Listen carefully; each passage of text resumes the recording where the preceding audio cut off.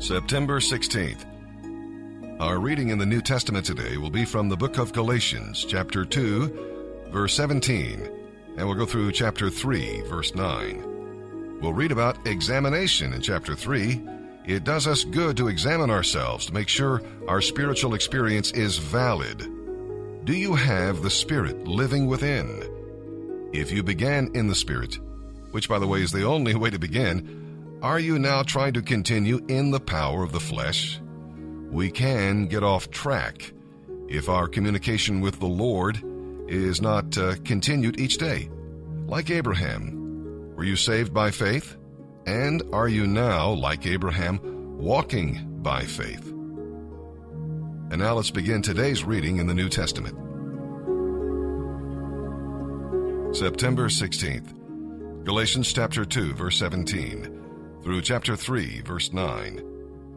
But what if we, Paul and other believers, seek to be made right with God through faith in Christ, and then find out that we are still sinners? Has Christ led us into sin? Of course not. Rather, I make myself guilty if I rebuild the old system I already tore down. For when I tried to keep the law, I realized I could never earn God's approval. So I died to the law, so that I might live for God. I have been crucified with Christ. I myself no longer live, but Christ lives in me. So I live my life in this earthly body by trusting in the Son of God, who loved me and gave himself for me. I am not one of those who treats the grace of God as meaningless. For if we could be saved by keeping the law, then there was no need for Christ to die. Oh, foolish Galatians! What magician has cast an evil spell on you? For you used to see the meaning of Jesus Christ's death as clearly as though I had shown you a signboard with a picture of Christ dying on the cross. Let me ask you this one question. Did you receive the Holy Spirit by keeping the law? Of course not, for the Holy Spirit came upon you only after you believed the message you heard about Christ. Have you lost your senses? After starting your Christian lives in the Spirit, why are you now trying to become perfect by your own human effort? You have suffered so much for the good news. Surely it was not in vain, was it? Are you now going to just throw it all away? I ask you again, does God give you the Holy Spirit and work miracles among you because you obey the law of Moses? Of course not. It is because you believe the message you heard about Christ. In the same way, Abraham believed God, so God declared him righteous because of his faith. The real children of Abraham, then, are all those who put their faith in God. What's more, the Scriptures looked forward to this time when God would accept the Gentiles too, on the basis of their faith. God promised this good news to Abraham long ago when he said, "All nations will be blessed through you." And so it is. All who put their faith in Christ share the same blessing Abraham received because of his faith.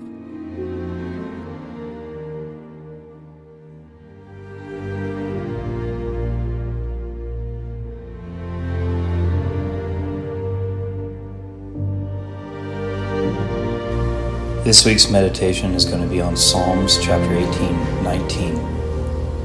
He brought me out into a spacious place. He rescued me because he delighted in me.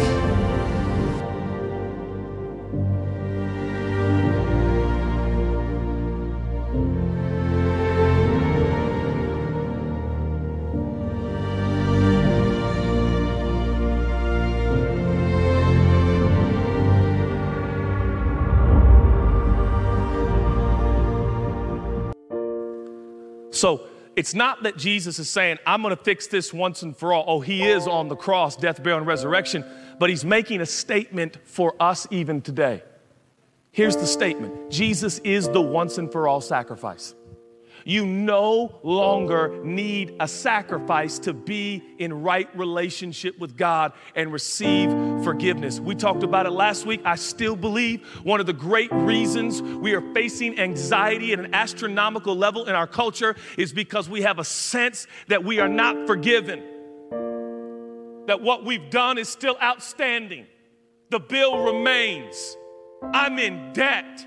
Something's off and something's wrong. And so I will have to cover it or medicate it or distract myself for a few decades, because I know internally my soul tells me, my heart condemns me, the Bible says, and it tells me something's not right.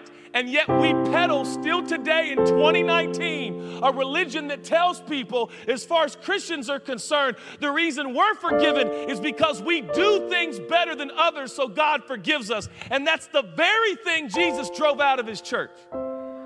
It's the very reason he turned over tables. Yeah, but it's the same spirit. It's the same spirit. It's the same spirit.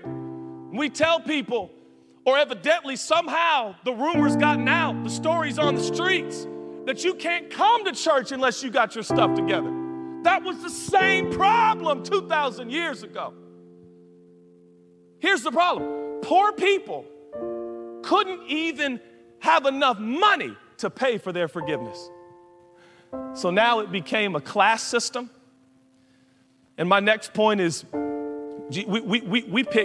we pick Jesus over sacrifice. By the way, Jesus wants obedience, not sacrifice. Mercy, not sacrifice. Mercy. God wants mercy. He doesn't need big acts of grand morality to impress everyone. He needs a daily life of care, love, and mercy one for another. That's what God desires. We choose the way of Jesus over sacrifice. Church home is not defined by sacrifice. You don't have to sacrifice to get saved. Jesus was the once and for all sacrifice. Stop trying to sacrifice and do all these good things to earn your way into a relationship with God. The way has been prepared. It has already been earned. Jesus is the sacrifice, and he's kicked out everything else that'll keep you from him. How passionate is Jesus about removing what hinders all people from God? That's his mission, man. That's his mission. The other thing we choose is we choose Jesus over division. Jesus over division. You got Jews, you got Gentiles, you got foreigners, you got poor people, you got rich people, you got good people, you got bad people, you got upper class, you got lower class, you got middle class, you got different ethnicities and backgrounds, and they're all colliding at the temple, and it is divisive. There's an undercurrent of manipulation and contention and competition and appearances and comparison. That made up the culture of the temple. And evidently, Creator God doesn't want it that way. So he put on skin and bone and tore up the church to make a point. And that's why Galatians chapter 3 says there's no longer, now that Jesus has come, there's no longer Jew, non-Jew, slave, free, male, female. Amongst us, you are all equal. That is, we're all in common relationship with Jesus Christ. Psalm 60, verses 1 through 12. David and Joab were leading the armies of Israel against two enemies in the north, when a third enemy invaded in the south. When you get one problem solved, another one comes along. It seemed that God had abandoned his people and that the end was near. But David did not run away. Instead, he boldly lifted God's banner of truth and listened for God's word of assurance.